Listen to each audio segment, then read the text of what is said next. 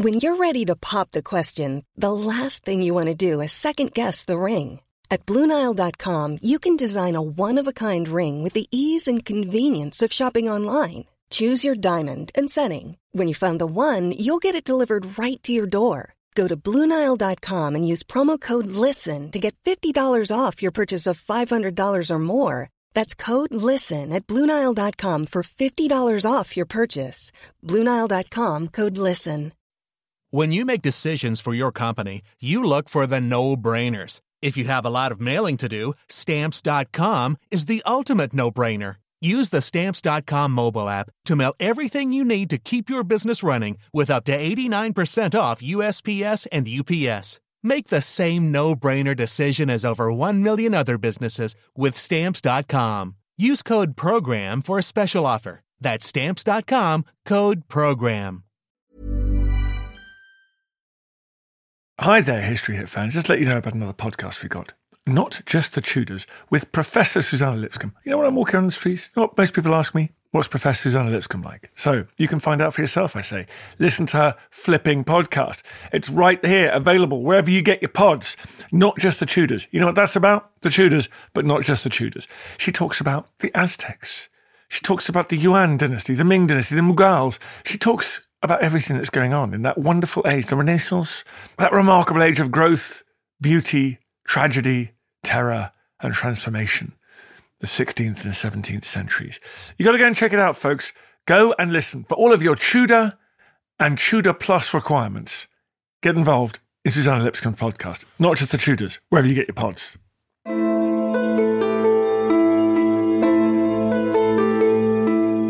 Today we're going to be exploring one complex year in English history when a web of relationships determined the fate of the country. It's the 28th of January 1547 and Henry VIII has just died. His immediate successor is his son by Jane Seymour, now King Edward VI and only 9 years old. But Henry also left 2 other children to be provided for. There was Mary, his daughter by Catherine of Aragon, who was now a grown woman of 31, and there was his middle child, his daughter by Anne Boleyn, who was Elizabeth, a girl of 13 years old. Henry's death meant that his widow, Catherine Parr, was now free to marry the man she loved, Thomas Seymour, who was Edward's uncle, and Edward's other Seymour uncle was now plotting to make himself de facto ruler during the young king's minority. And it's at this tumultuous moment in English history that a new series by Starz called Becoming Elizabeth begins. And so, with that as an excuse and luring them with the promise of wine, I have a group of wonderful historian friends joining me here to talk about that series, to talk about putting Elizabeth I on film, and what really happened in 1547. Welcome to the first of our Not Just the Tudor Lates, History with the Gloves Off.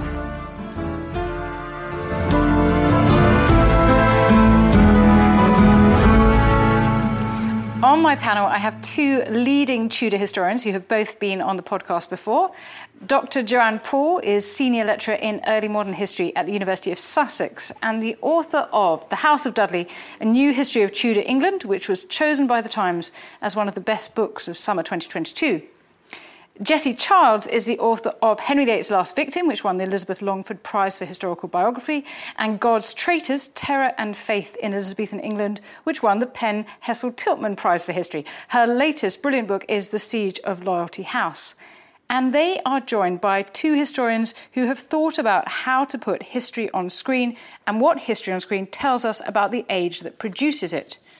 Alex Ountunzilman is a historian and screenwriter. She is the author of 5 books, most recently Fallen Idols, 12 Statues That Made History, which was shortlisted for the Wolfson Prize for History. Her first feature film, Churchill, starred Brian Cox and Miranda Richardson. And Professor Sarah Churchill is a cultural historian and literary scholar and the author most recently of The Wrath to Come, Gone with the Wind and The Lies America Tells. She is also Professor in American Literature and Chair of the Public Understanding of the Humanities at the School of Advanced Study, University of London. And I'm sure with this group and this show, the language might get a little fruity. Well, I can't wait to talk about this with you. Thank you so much for coming. I thought that we should probably confine our comments with the series to sort of episodes 2 to 3 so that we don't give away any spoilers. But can we do some quick fire stuff first?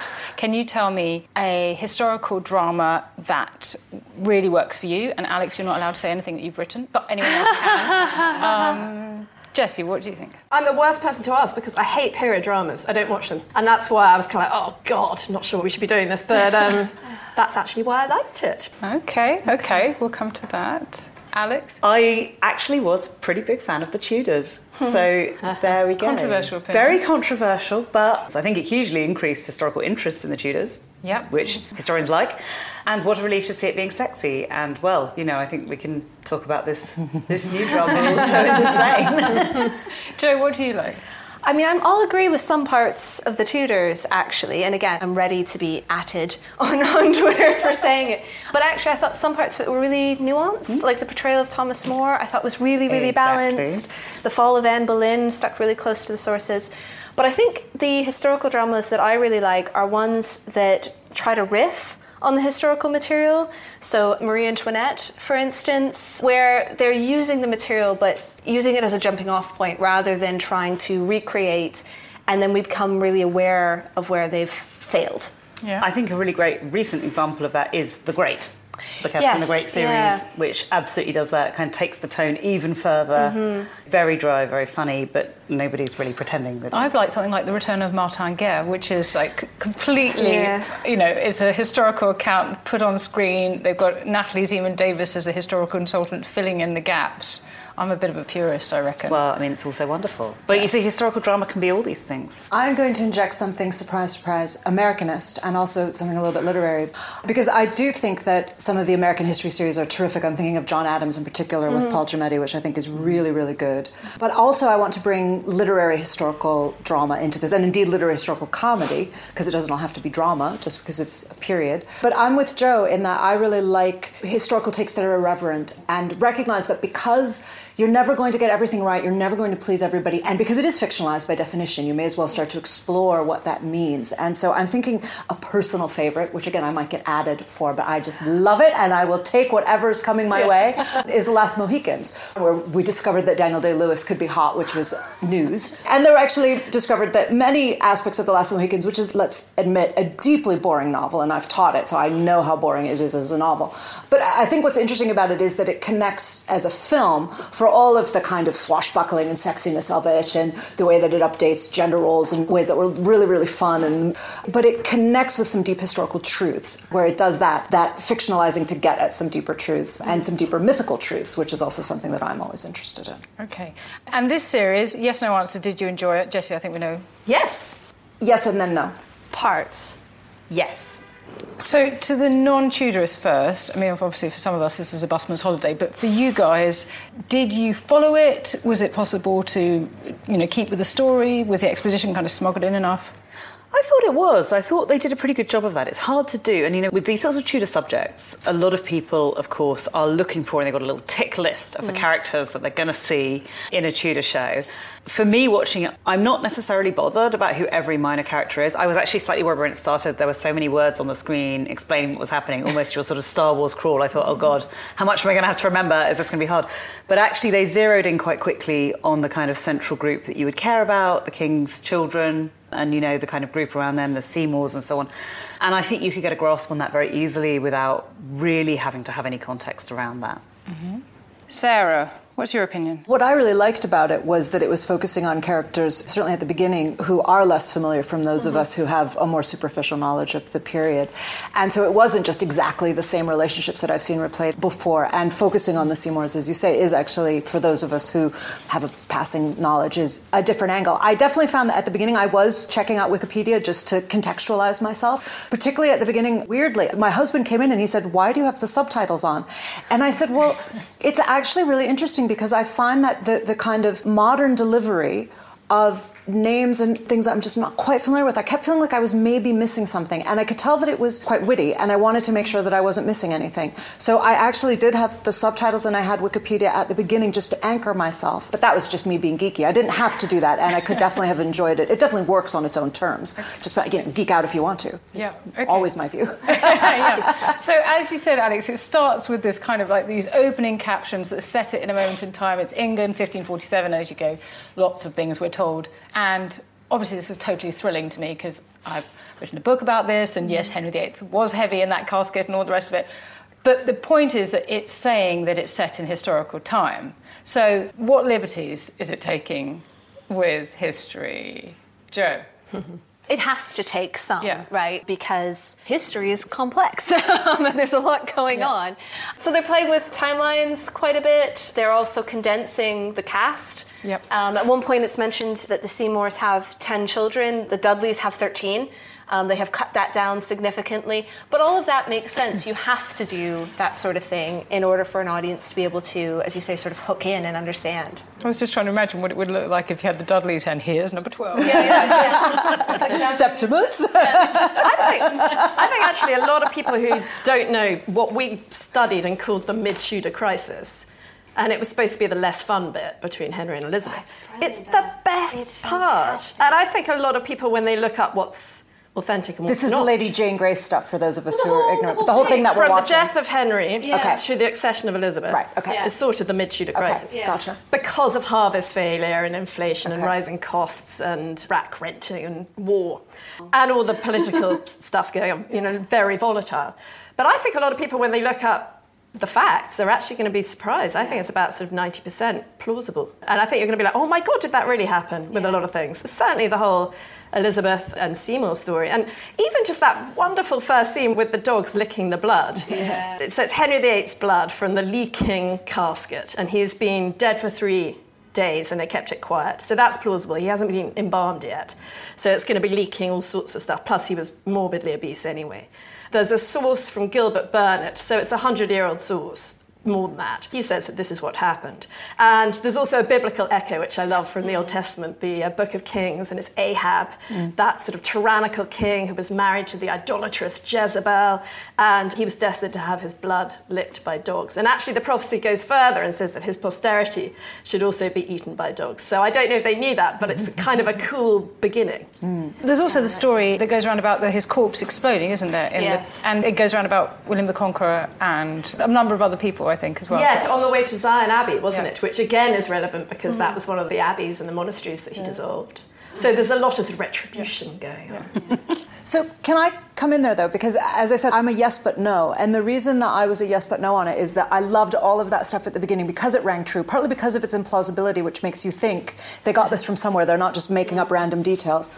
I actually feel that even for somebody who doesn't know the period, that the liberties it starts to take with the history that even somebody like me knows. I made it through episode 5 or 6, and I'm not going to plot spoil, but just to say that it starts to go into what I would describe as just more kind of modern romance territory, and it leaves behind all of that historical specificity, at least to me. This is why I feel like we have to have a round 2 of this, because I want to know if I'm right. But certainly I know I am with some of it around Elizabeth's relationship with Seymour. But the question really of Elizabeth's power is one that is, I think, very, very interesting in the beginning, and then I think it kind of loses its way. Yeah. And for me, that is about historical fidelity, and that's why I said yes but no, because I actually think it shifts and kind of loses its grip. I mean, clearly the thing that these things always do, or try to do, is to become historically evocative, and it does that in the look of the thing. Shall we remind ourselves? Shall we have a little clip? What is it like? What? The wedding night. Why would you ask me that? I'm sorry, but I have no older sisters. Why would you ask me, Jane? Please. They came to me, to our house, after the Lord Thomas was arrested. They questioned me. They hoped I would say that you want me to stand here and tell you what it's like to be held by a man? To see him naked? To undress in front of one and let him touch you? I'm afraid you'll have to use your imagination, for I do not know. If you thought you were lying on my behalf, you'd be relieved to know that you were not. I owe you nothing. What do you think about the casting of this one? Sensational. Yeah. I don't think there's a dud, actually. I think it's amazing. I think Tom Cullen is brilliantly predatory. I think Jessica Raine is fantastic. Can we just say a bit more about Tom Cullen? Let's not move along that quickly. Spend the whole hour. He's entirely plausible. Yeah. I can totally see a 14-year-old girl reacting exactly as she did. I think he's charming, he's attractive, he's gross as well. I mean, he's all of it. He does it beautifully. I think he shows all sorts of nuances and just... Yeah, he grooms beautifully, if that's not a And oxymoron. as you said, we could all imagine that she might have been persuaded. I mean, it's not entirely ridiculous, is it? And I think that's really important because, you know, that story is so difficult to handle. It's one that I think for modern audiences is, you know, a bit of an immediate about it. And actually, if you sort of understand...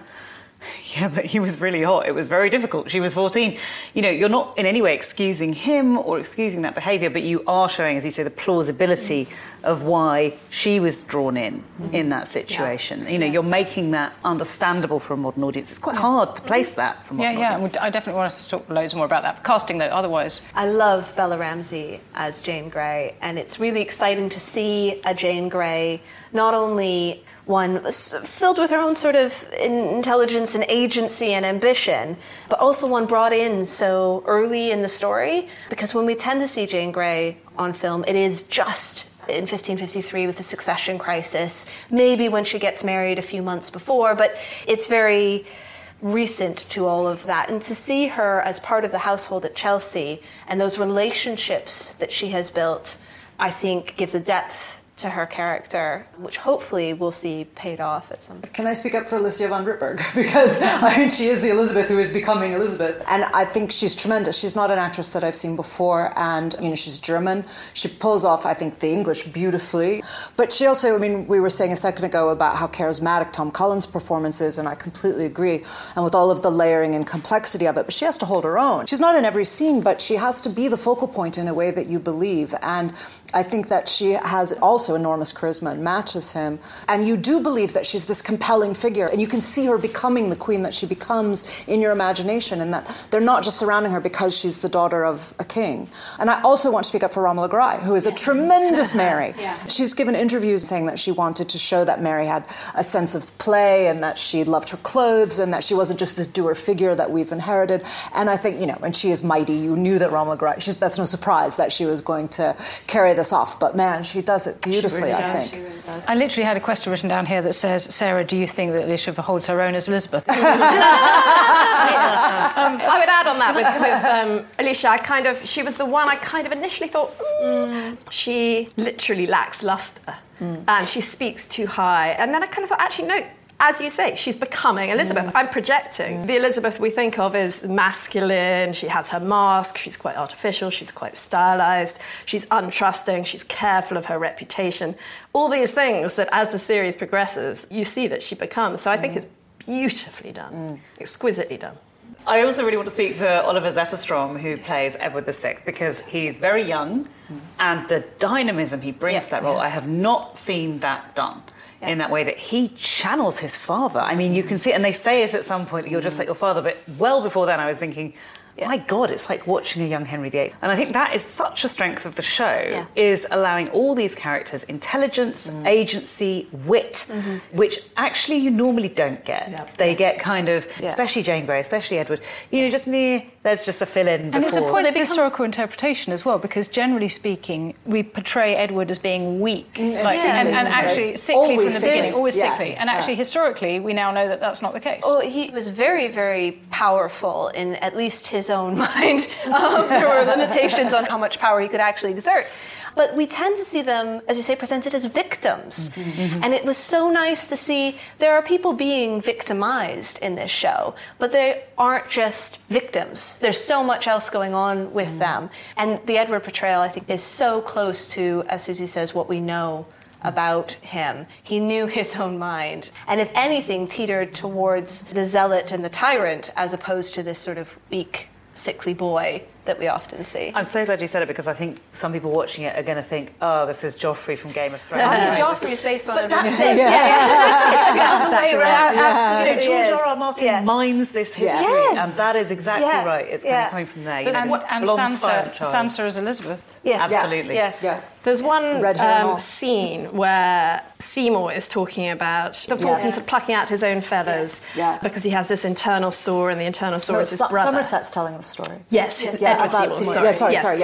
And I kept thinking, are they going to follow that up with the true source bit, which is Edward saying to the Imperial ambassador, he is like a falcon, and people have been plucking him all his life and tearing him in four. But from now on, he's going to pluck them and tear them into quarters. And I hope that that's a foreshadowing of another scene. If not, it's still very cleverly picking up as an authentic source.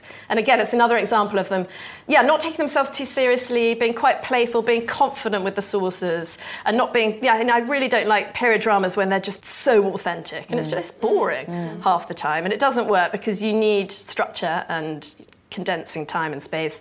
And so, I thought that was neat. Hilary Mantel says that she often uses words that appear on the record in a different context because she believes that people rehearse them first. They try them out in different situations. So that's where you see, those sort of things coming up at different places in her novels. And you've kind of got that here. If you know the records, they're peeping through. But I'm going to play devil's advocate for a second. If you're watching this to get a historical education, where are you going to learn some howlers? And does it matter?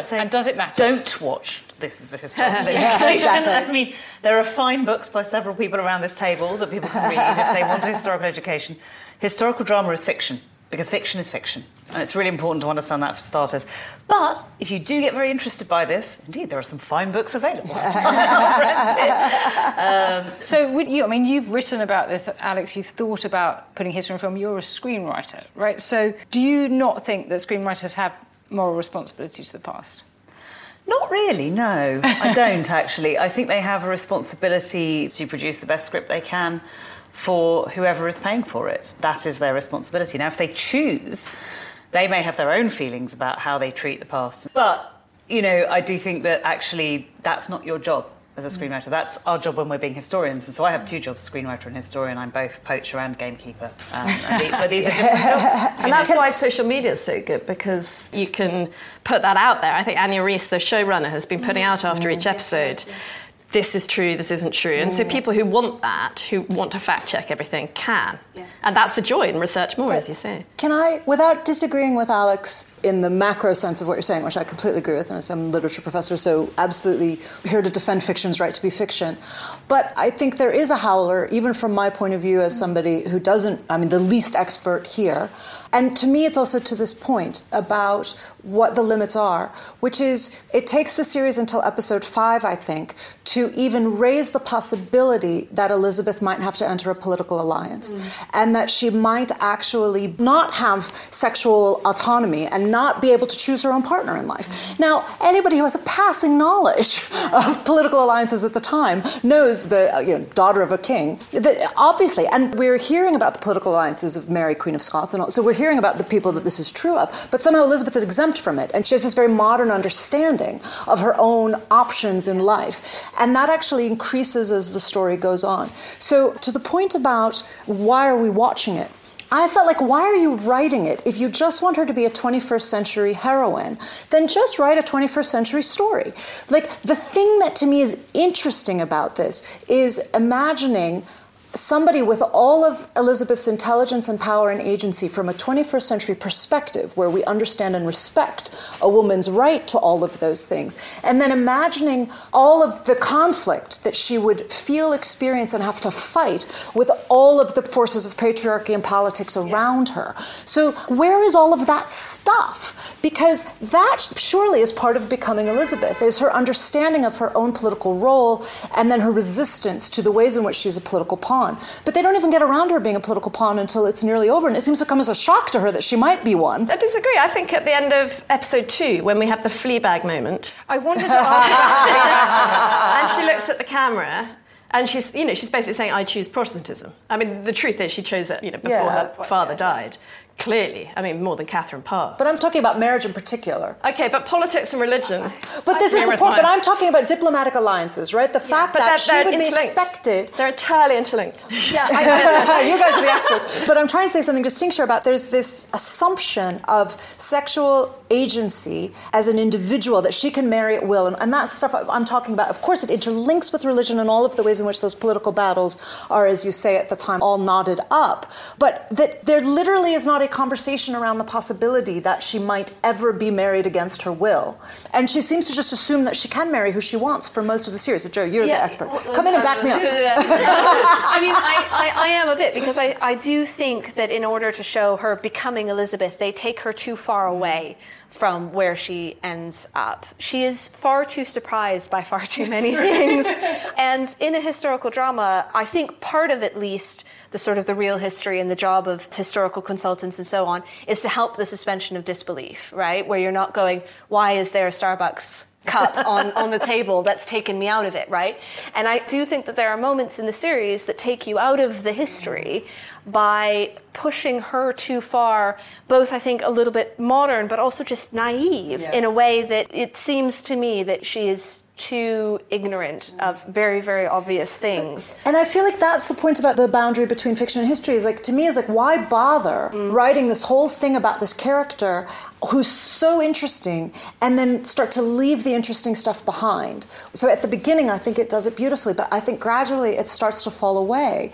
And then there's this sense in which they just kind of lose interest in all of the complexities of the period, which to me are why you would want to do it in the first place. So do you think there are a couple of things going on? One, I do feel like the becoming Elizabeth, obviously there's the character arc. Yeah. And it's a character arc I think we've seen before. I think we saw it in Shekhar Kapur's Elizabeth. Yeah. It's just happening later. Yeah. But also, I think that they're very keen to reflect modern sensibilities with regard to women in the past. And perhaps that means they don't engage deeply enough with patriarchy. They don't let us feel the weight of patriarchy. Yeah. This is part of what I'm getting at, yeah. And I just don't think it's necessary to make Elizabeth more ignorant in order to show those sensibilities about women. Women were fighting against patriarchy in all sorts of interesting ways. There are a lot of women cut out of this that are doing really impressive things in the court. And Elizabeth was terribly canny. Now, what you could show is that most of her learning was book learning. You know, she was reading Tacitus, she was reading Cicero, and maybe she's just not good at applying that. She's the wrong kind of intelligent. She's emotionally immature at this stage. Well, which is fine, but she still knew that she'd have to get married. Right, yeah. Her world. Yeah, fine. And I haven't got to episode 5 yet. Yeah, I'm trying to spoil it. But I think with the Thomas Seymour, I mean, the sources show that she was naive, she was emotionally immature, or at least that she was groomed and she defended him. It's not like he raped her or he sexually abused her in a very obvious, direct way. I mean, there was grooming, wasn't there? And it was subtle. And it's, as far as we know from the sources, and I have to be careful here, but you know, there was laughter and there was embracing, and it wasn't full-on resistance. I suppose what I can hear is when we're talking about, you know, they could have done this, they could have done that, you know, this could have been told in this way. I just do have a bit of sympathy for the screenwriters, because I can just hear the studio notes saying, but we don't understand. How do we know how she felt at the time? Can we imagine how a modern audience would feel? We've really got to connect to people. It's got to be relatable. Sound like. So I can hear, they do that voice. So I can just kind of hear all those notes coming to the writer of this show. No, absolutely. And I think it's very difficult to resist that kind of pressure from networks and studios and so on to make it relatable, which means putting it in this modern form. So a clip about one of the early ones about Thomas and Elizabeth. I'm sorry, Your Grace. I shouldn't be in here. I'm sure I shouldn't be either. You outrank me. I don't believe I outrank anyone, really. I mean, surely those of rank have some power. You appear craving power, Princess. We'll have to keep an eye on you. No, I just like to be able to make decisions in my life. Well, I'm quite sick of decisions myself.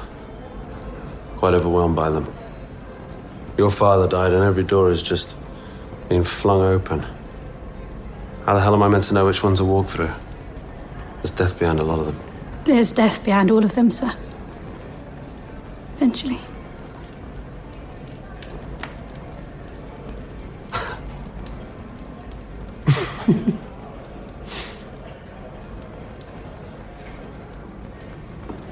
Sorry. What on earth are you sorry for? The king is dead.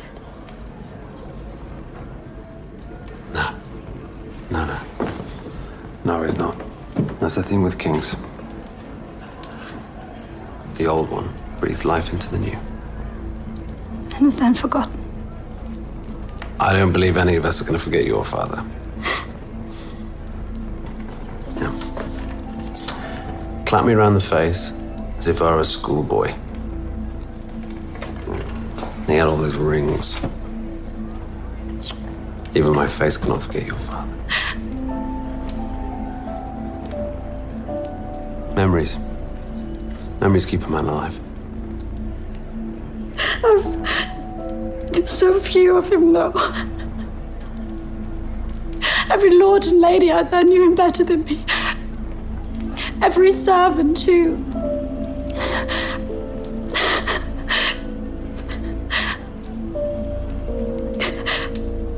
His children stand knowing least about him. I believe that's true of all children. You learn much more about your parents after they're dead than you ever did when they were alive. And as for kings, Lord, now we only know the truth of kings in 100 years when their actions' consequence can truly be seen. Cool. I mean, so intelligently written, but also so brilliantly acted. I mean, the two of them go through a full arc each in that scene, and you can see really conveys, yes, Thomas Seymour, manipulative shit, but Elizabeth is not a complete victim there. You know, she keeps a bit of herself, doesn't she? Yeah. She doesn't completely give in. There is a bit of a dance going on, and she stops him in his tracks at 1 or 2 points. And there's a clever foreshadowing. And she goes, I want to make decisions for myself. And later on, when she's queen, she's very, very famous for her answers answerless. Mm-hmm. So again, I think it's very clever the way they're sort of hinting to the people in the know, like, I can't catch that. And then it doesn't matter if you don't. And it may even be purely coincidence, but I thought that was neat. Again, very cool. I think there are some wonderfully elegant, witty, and indeed I might even say poetic lines at various points in it. And that, I think, is one of the best written scenes so far of the whole show. And the bit where, as he walks in, he says something like, the lady has a taste for power. It's practically a Shakespearean line, right? It's just fabulous. And there she is in the room. And then, as you say, that the acting of it is tremendous as well, the way that when she stops him, that he registers the sexiness of that. And that's how they build the sexual tension between them, is that actually he's surprised by her. So he's coming in for her power, and he's actually discovering that he finds her personally attractive, and that's part of what complicates the story, which is certainly what makes it more modern and humanizes all of it. But I think that the writing in some of those scenes really, really deserves a call out.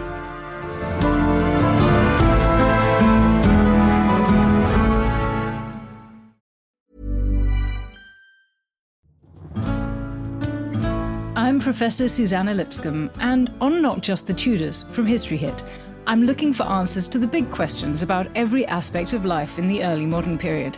Like, how did the memory of Anne Boleyn continue to influence the court of her daughter, Elizabeth I? How were fairies brought to life on the Elizabethan stage? And how did the arrival of male-only doctors threaten the lives of women? In other words, not just the Tudors, but most definitely also the Tudors. Twice a week, every week. Subscribe now and follow me on Not Just the Tudors from History Hit, wherever you get your podcasts. Small details are big surfaces. Tight corners are odd shapes. Flat, rounded, textured, or tall. Whatever your next project, there's a spray paint pattern that's just right. Because Rust-Oleum's new Custom Spray 5-in-1 gives you control with 5 different spray patterns. So you can tackle nooks, crannies, edges, and curves without worrying about drips, runs, uneven coverage, or anything else. Custom Spray 5-in-1. Only from Rust-Oleum.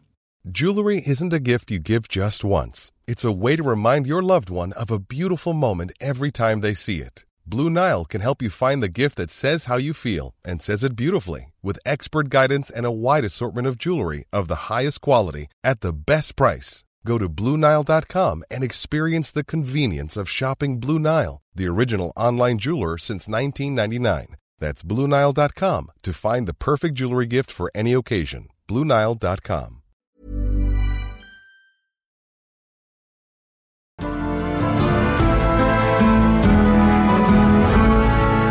I want to ask you how you feel about this relationship. So the bottom line is that there is a lot of evidence for what they put on screen as happening in practice, although the evidence comes from Kat Ashley, who is Elizabeth's servant and who is basically trying to cover her back and say she suspected terrible things of him all the time.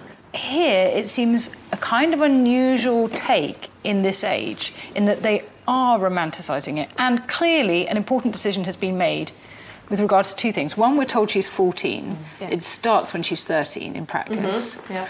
And two, the actor is 28. The fact that actually Seymour was 38 and in practice these two actors are probably like 9 or 10 years apart makes it all seem much more palatable than if you've got a 13-year-old playing the part. I mean, how would we feel about it if they'd chosen an actor who was 13? Yeah, a lot more uncomfortable. I mean, it's a testament and a credit to the actors that we still feel uncomfortable when they look like they could just about be a plausible couple. But it's a problem, isn't it? You can't cast a 13-year-old girl and have that done to her. So I don't know what you do. I mean, I suppose you could cast an 18-year-old girl or a 17-year-old girl. It's a tricky one. It also makes the dynamic between Elizabeth and Mary very, very different because they look like quite close siblings, whereas Mary was 17 years older than Elizabeth in reality. So their dynamic is very different. It's far more maternal. But yeah, I don't know how you would fix that. But I think it's a bold decision in the sort of Me Too age to allow for Elizabeth to be not quite consenting, but not consenting. To allow that complexity. Mm-hmm. And so there's the question, I mean, obviously, in our minds, 13, 14-year-olds, a child can't possibly consent. In their minds, you could marry at 14, although they did tend to leave consummation till about 16, didn't they? Yeah. I mean, the rules were sort of 12 for girls and 14 for boys, wasn't it? Yeah, as you say. In reality, if that happened, and that would tend to happen only with sort of high-born royals or aristocrats, they would nevertheless wait for a bit, and they would have sort of proxy weddings where you might touch the leg or something, and then you'd wait for consummation for a few years. On the other hand, it's not as it is now and later. I mean, it's certainly people get pregnant and have babies earlier. Margaret Beaufort. Exactly. But she is rare in that time to have had a child at 13. Yeah. And she's often used as, oh, well, you know, obviously it happened. Well, it did happen, but there was condemnation of that when it happened.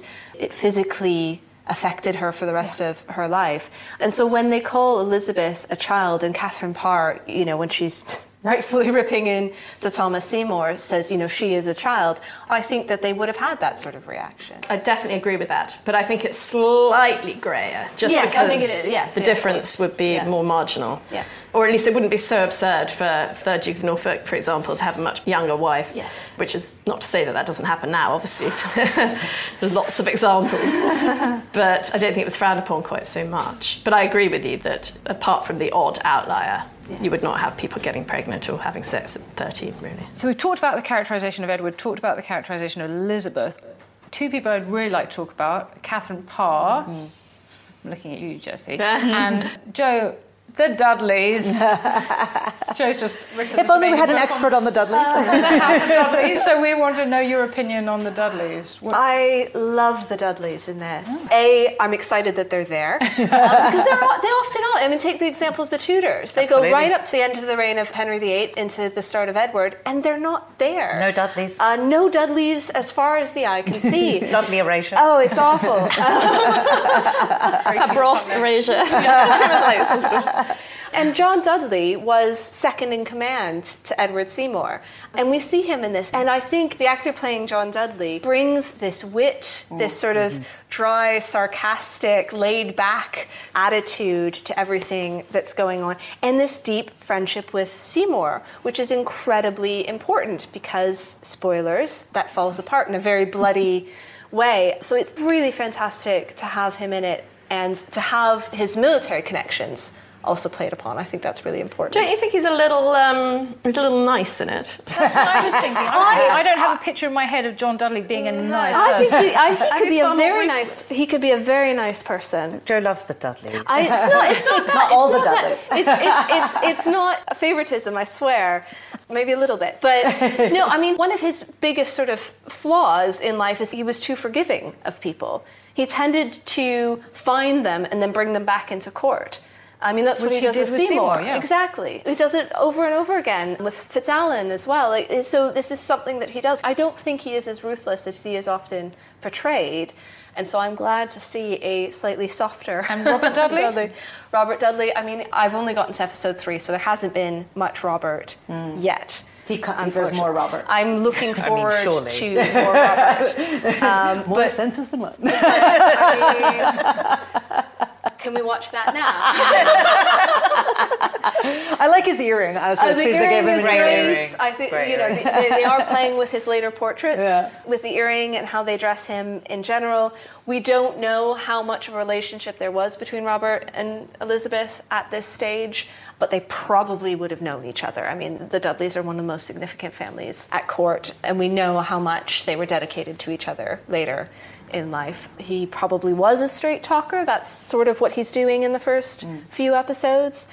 But he was probably also more ambitious than they're showing here, at least so far. Did you have thoughts on Catherine Parr, Jessie? Because it's an unusual depiction of her. It is, and for that reason I loved it. I mean, she's always the blue stocking, isn't she? She's the published author, she's the reformer, she's sensible. And then you have this sort of aberration when she does just sort of lose the plot. You know, she's been sexually repressed with Henry VIII for such a long time.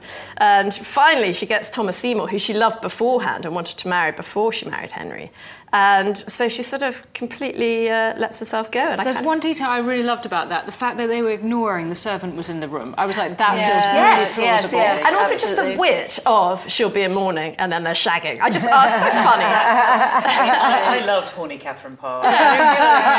Didn't see that coming. Again, totally different take, as you say, from the usual one. And that was so enjoyable, actually, to kind of go, oh God, she was quite young and she was quite horny. Exactly. Because she did go and marry Seymour and have this. So, as you say, quite plausible, right? Yeah. And it's brilliant, bright, intelligent women aren't asexual. Exactly. Imagine that. Wow. Can I ask a question about Catherine Parr? Because we were talking about some of the beautifully turned lines and bits of dialogue, and you're saying some of them actually come from the historical record. And one of my favourite lines in it is Catherine's, and I wonder now, from your saying that, whether there's a source to it. And it is also about Lady Jane, because there's a bit where Elizabeth says to Catherine, you told Jane Grey that the lesson that you need to know in life is that you just have to decide who's using you or who you're going to use. And then Catherine Parr says, no, that was the child's lesson. The adult lesson is, who do you want to think is using you? Yeah, I think that's an interpretation, but certainly she gave a lecture on reputation to Elizabeth when she banished her. Right. And I think, again, that's a beautiful interpretation and clever. It's a terrific turn. I've slightly mutilated it, but it's a terrific turn the way they do it. And it's a great scene, that one. It's also riffing a bit on Tacitus, and so that sort of Tacitian secretism, and playing people's worst intentions and self-interest, and all of that I think comes through very nicely, and it's represented in that line as well. I think Jessica Raine is magnificent. Yeah, she's terrific. I mean, she's so plausible. Yeah. And she's so Machiavellian and calculating. You sort of see desperation flickering in her eyes. She wants to keep Thomas, and she wants to keep power, and she wants to keep status. And if the way to do that is to enable Thomas to groom Elizabeth, she will do that. Now, whether that is entirely authentic or not, it's a very plausible interpretation. But also that she can, at the same time as all of that, still love Elizabeth and feel maternal feelings for her at the same time, and that all of that complexity can coexist. Exactly. And as a performance, I agree, she pulls all of that off. You believe that she could feel all of those conflicting feelings. Can I just say that reminded me of something I wanted to say a second ago that I really like about it as well, in that at the beginning when Edward VI becomes king, and in some of the scenes that we talked about earlier where they talk about the king is dead and what happens with the new king, they're very, very careful about that transition, because what you see is the time passes, then Edward VI is king, and they do talk about him as the king, and he starts to realize that he's the king, but everybody else starts to realize he's the king too. And there are these wonderful couple of episodes where everybody's still talking about Henry, but it's actually Edward, and they remember to do do that transition, which I thought was really beautifully done. In the course of that transition, he says, "I'm the fucking king." Yeah. Should we talk about the spirit? What do we think about the fact that there are quite a lot of F-bombs? Is this just Game of Thrones influence on historical drama? It's more Succession, I think, isn't it? It's Logan Roy. There's not quite a fuck off in the way he does it. Beautifully done. And I don't really have a problem with, I mean, if we're being sort of pedantic about the language, fuck was used as a verb, not so much for emphasis at the time. That doesn't bother me because, as you say, you sort of need to have tricks and ways of being authentic but not sort of ye olde England. There are occasional moments where it sort of feels a bit like my husband talking to my teenage daughter's friends. Throwing in a swear word. And I feel every now and again it's slightly forced and a little bit desperate and a bit trying too hard. But most of the time I don't. And actually, you know, again, Anya Reese is such a cool showrunner. She's young and she's cool and that's how she speaks. And I kind of like she's thrown herself into it. And it doesn't bother me from a historian's point of view, just occasionally they're just, you know, not such well-placed fucks. Yes. Not much time. Regardless of which word they're using, I definitely think that they were swearing up a storm, though, in the Tudor court. They loved the word shit. I work a little bit on Thomas More, and I mean, he says it's all the time. And not just the word shit, but descriptions of shit and where shit goes and where shit comes out of. And I fully believe that they were going around, you know, especially in heated moments, they were swearing. And you've picked up on an important thing, which is actually kind of sometimes greater verisimilitude takes us further away from the story. So if you did have them going around going, you know, Swive, you know, exactly. it would first of all be comic, but it would also actually would be like, what? You know, it just wouldn't. You wouldn't get the emotion. Into it. The Exactly. emotion. You'd be too busy thinking, now I'm watching a historical film with some very mannered language. Exactly, and then you would also be wondering how bad is that word, right? Because you wouldn't actually be able to register it. You'd actually be working harder at translating it. So they do the active translation so that you don't have to. Yeah, exactly, because you'd be trying to work out. There's one insult I'd like to have heard there, which is my favourite and quite common, which is a turd in your teeth. Brilliant. And also it tells you so much about why they needed toothpicks all the time. Oh my God, but it's so usable. How could they not? I mean, it's no Oh God, let's hope it's in the final episodes. We haven't seen the final episodes. So when we watched that scene, we were going to think about lighting and location. How do you think they are telling us how we're supposed to read it? What clues are they giving us? Do you know what I mean? How they're using lighting and things? I think the lighting here is really innovative. That's something I really want to talk about a bit because it's quite different from what we've seen in previous adaptations. If you go back all the way to the Glenda Jackson, Elizabeth R, you know, kind of on the TV, which is now over 50 years old, it is so BBC Films, 1970s, you know, it's a great big set, lit totally brightly, every corner of it, fully illuminated, very sort of stage show in that way. And this Becoming Elizabeth, I think the lighting here is only possible because camera technology has improved so much. Right. It's fully lit with candles and fireplaces and all that. There is actually pretty much no artificial lighting in those dark scenes, and yet you can see it. It's not one of these super dark historical dramas where you're peering at the screen and trying to work out what's happening. And that's because the technology has got so good. And I think that's really innovative. Justin Chadwick, the director, is really kind of pushing that as such a new way to see it. And I think probably, I mean, historians can jump in here who know about the Tudors, but for me, that felt much more intimate than previous versions, but also possibly much more kind of as it might have looked, I suppose. Yeah, absolutely. One thing I would say is just a little nod to Wolf Hall because they did that too. But I found that too dark to see sometimes. Exactly, to Alex's point. Even a couple of years ago, right? And also maybe the TVs have improved. I mean, everything is improving, right? But I literally struggled to see what was happening there. So I get that they were trying to do it. They've tweaked it. Yeah. Do you not think there's a danger? I do think it's accurate and they're recreating that moment.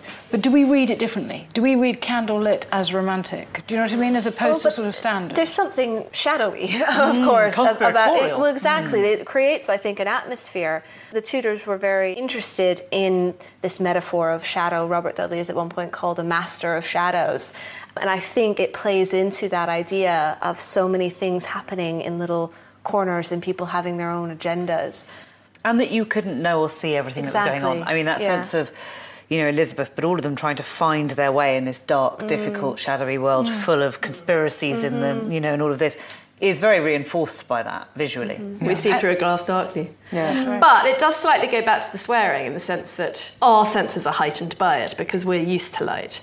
So is it a bit ye olde? Because to us it slightly is, it's, that's very Tudor. Whereas to them, they would have, seen, that's the way it always was. Had they had lights, they'd have turned them on, right? But we also don't get very many sunny scenes. We saw one outdoor scene, and there's a few of them. And there are scenes indoors that take place during the day, but they aren't very bright scenes. But I loved that one of the scenes was like full rain, because we don't think about Tudor clothes in the rain, or we don't think about moving and snow. So that just sort of the difficulties of living. And actually also, the clothing seemed really good. It seemed spot on. And the moment when we got her going down to her shift, her smock, and that's basically naked in Tudor terms. Oh, naked in Tudor terms. Can we talk about naked sex? We sure can, because it's one of my bugbears. Because, historically, and actually it was something that I appreciated. I mean, it's another Paul quote. We're just going to sit over here and just giggle like children. Go ahead.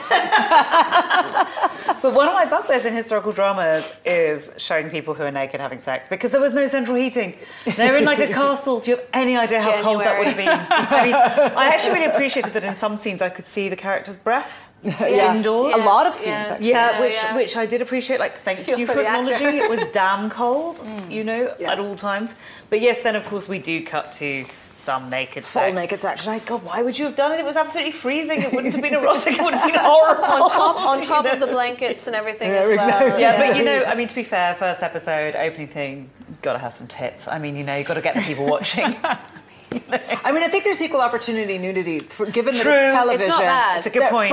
For those who like to look at naked men, and I am not assuming who likes to look at naked men, but for those among the human race who like to look at naked adult men, there is a fair amount of that also on offer. There is. A bit of man-ass. So, Sarah, you have recently, in your latest book, examined one film, Gone with the Wind, and you've given it this sort of analysis in terms of how it sets up cultural myths and how it speaks to the period in which it was created as a film, as a book. So if you were to take those skills and deploy them to this series, what would it tell you about the period in which it's been created? It's a really interesting question. I often think that about those kinds of historical dramas is they tend to say as much about the period in which they're made, often more, because it is an act of historical projection. It is about finding your preoccupations in the past. And so Gone with the Wind, as you say, is a perfect example. It's about the American Civil War, but it's made in the 1930s, and it's actually about the 1930s in all kinds of important ways. I think we actually already know what this one's about. We've been talking about it. Because it's our moment, we instantly went to what this one's about. It's about Me Too. That's what it's about. It's about grooming. That's what they found as their hook, and that's how they're telling the story. This is the story that preoccupies us, which is this question about sexual agency and about boundaries and about the complexity of that, the ways in which it is not binary and that permission is complicated and that agency is complicated and all of that. And this is a story that's very, very interested in that. And it increasingly is focused on that relationship between Elizabeth and Thomas to play out that dynamic. So I may, in later years, I might look back on it and see something that we're missing, because that's the other thing about historical perspective, of course, is you look back on it and you think, actually, in 2022, we were totally obsessed with X and we didn't know it, but by definition, we don't know it. But the one we know is that one, and it's front and center to us, and that's why we're talking about it. So do you think that you have learnt anything new, and I mean this to the Tudorists as much as the non-Tudorists, about the period from watching this? Has it kind of given you insights into the past that historical records can't show, or has it animated those records for you in a different way? Or Well, as I've said, I don't think historical drama is ever a history lesson. I don't think you should approach it like that. I don't think that's what it's for. It's for pleasure. I think we've clearly proved that we all do, though. Well, we have different ideas about pleasure. Yeah, exactly. Or maybe you enjoy pedantry, which, let's be honest, we all do. Love a bit of pedantry. But, I mean, on the other hand, I would say what it did for me was actually make me much more interested in Edward and Mary and actually Jane Grey than I've previously been, because it really fleshed out those characters. And whether or not one can dispute it, well, that doesn't matter. I mean, the point is what it did was send me, indeed, straight to Wikipedia to go, oh, did that really happen? Which, there are other sources. Damn. But yeah, no, of course. But, where you start, as well, and I think that's what we all do. It's just to check what's the relationship. Yeah, just to look at a diagram. What's the family tree? How does this fit together? together? Did this happen? And hopefully that is the beginning of piquing some historical interest in that. I mean, of course, I wouldn't quote any of it as necessarily factual, but those were characters that I had, I guess, a certain quite cliched view of from my own kind of A-level history. And actually I felt, oh, okay, so potentially there's a really very different take on this. And that to me is quite interesting. That means I would be much quicker to pick up books on them than I might have been before watching it, I suppose. Yeah, I think that's exactly right. I think the present informs the past just as much, if not more, than the other way around. And it always has. You know, whether you're talking about sort of ISIS and religious terrorism and etc., or war, and now looking at war currently. I mean, my last book was about a siege, and I kind of looking at real-life sieges going on, and it sort of makes it so much more vivid.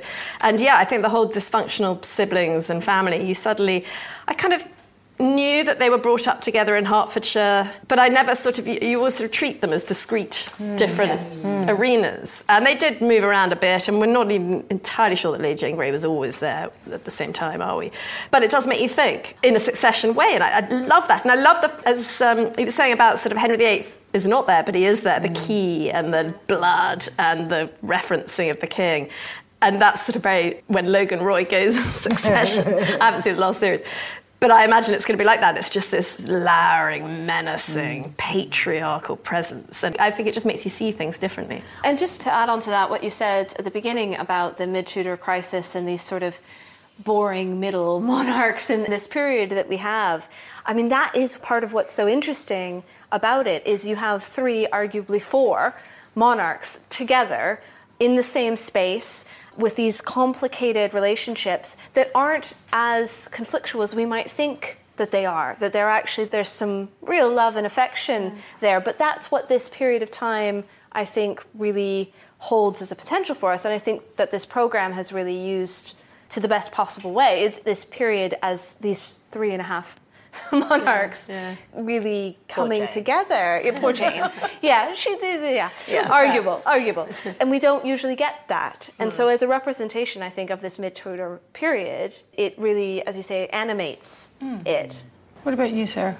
Well, I agree with everything, and exactly, it's one of those great shows, I think, are the ones, or the great stories are the ones that kind of take your head and gently turn it to another angle, and you just see something out of the frame that you had never noticed before, and you look at the story in a different way. And I think it absolutely does that in the ways that these guys have said so beautifully, and I completely agree as a total non-expert.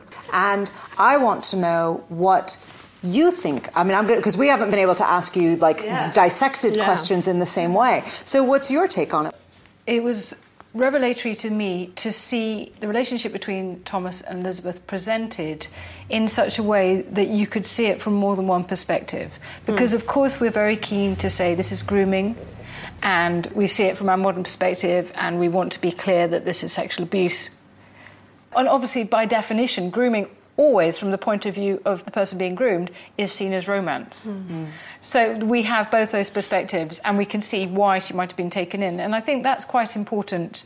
I mean, it obviously makes statements about what happened between them that we can't be sure. In fact, I probably think is not what happened. But all the lead up to those moments is historical. Anyway, I just thought that was an interesting perspective on it. And yeah, I mean, I loved seeing Edward with character and verve. And I think we're due the sort of Mary that you see here, because Mary has so often been depicted, brilliantly played by Kathy Burke in Chequer Poor's Elizabeth, but, you know, it's an aberrant, unnatural, you know, she's in these dark, swathed spaces, there's a dwarf at her court, which of course is... Yeah, exactly. I mean, historically accurate, but it's all designed to contrast with the bright white screen where you've got Elizabeth suddenly dancing around with her hair loose and in pastel colours and flirting with men. And...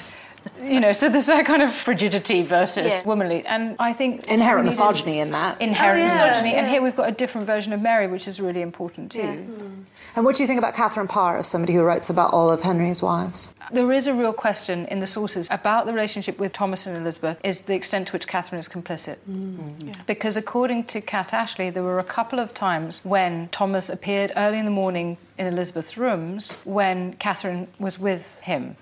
And so tickled to the girl in bed. And also is holding her when he cuts the dress off her, which happens in the gardens. And I've always wondered, is she holding her as in, this is horseplay? Is she holding her to protect her? Is she holding her down? Like, the words holding are really capacious. And so the answer is, I think it gives us different ways of reading Catherine Parr. I don't think she's probably quite so, let me help you out. But on the other hand, she's a great support to these children when they're young. I'm undecided what I think about Catherine Parr in this depiction, but I think it raises some questions. And that's why it's so good, because we don't know, ultimately. You know, we can only read the sources that we're presented with. And that's why I think Anya Reiss is completely justified in everything she's sort of come up with. I think there's an extent, and I'm not saying this just to make the historian's head spin, although actually I think the historians present will completely understand what I'm saying here. But in terms of the popular mythology of it, the Tudors are a kind of franchise a bit like Marvel. Yeah. You know, in that the way we reach to them, make films about them from different aspects, different ones are stars at different times, but handily for TV and film people, copyright free, because it all happened so long ago. Life rights are long gone. Who cares? You can just make it. You can jump in and you can make your own thing of it. And that can be anything from, you know, Glenda Jackson, very sort of serious. It can be Tudors having full fun. It can be Blackadder. It can be all sorts of different takes on it.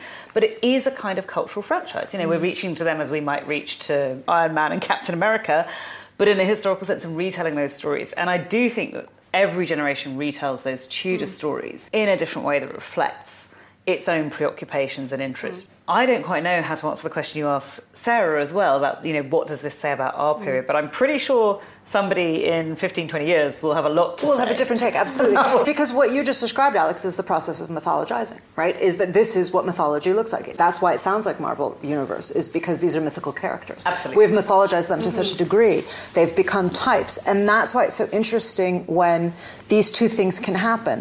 One is that the historical fact can explode it, so that, to Susie's point, and I didn't know that about the holding. I didn't know that that was the word and there had that ambiguity in it. I wish they had actually said that in the script, because the ambiguity of that is beautiful. As you say, why is she holding her? What's the motive there? You can imagine benign motives and malicious motives, right? And everything in between. But it's all mythologized. So then the fact explodes the mythology. And then that's the fun of doing this kind of thing. It's why I love doing fact versus fiction. Not because the fact is more important than the fiction, but because the interaction between them is what I think really gets at the truths of how we understand our own lives. Can I just say, just wait till they find out about the Stuarts. Oh, God. Yeah. So much less mythologized, though. I mean, I guess Bonnie Prince Charlie, but I mean, that mythology doesn't hold in the same way. It's just as interesting. Nobody cares about the Jacobites. No, but they need to. They need to. Sure, we can maybe, but my point is... read Jessie's book. They need to. Of course. But my point... It's a good little drop in. Very good.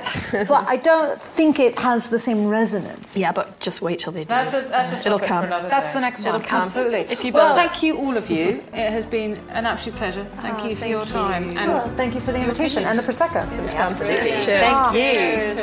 Cheers.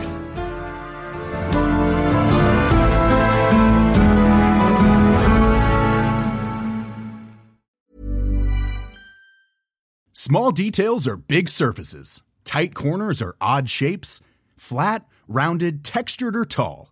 Whatever your next project, there's a spray paint pattern that's just right. Because Rust-Oleum's new Custom Spray 5-in-1 gives you control with 5 different spray patterns.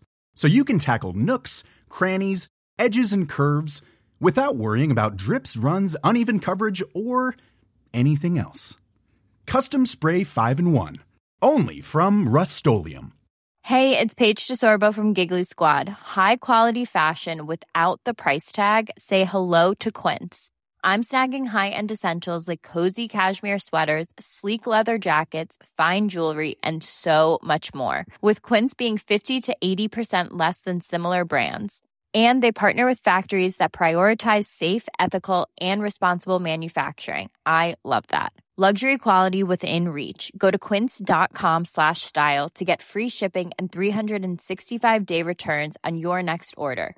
Quince.com/style. Thank you for listening to this episode of Dan Snow's History Hit. Please follow this show wherever you get your podcasts. It really helps us, and you'll be doing us a big favour. Don't forget, you can also listen to all of these podcasts ad-free and watch hundreds of TV documentaries when you subscribe at historyhit.com/subscribe. As a special gift, you can also get your first 3 months for just £1 a month when you use code DANSNOW at checkout.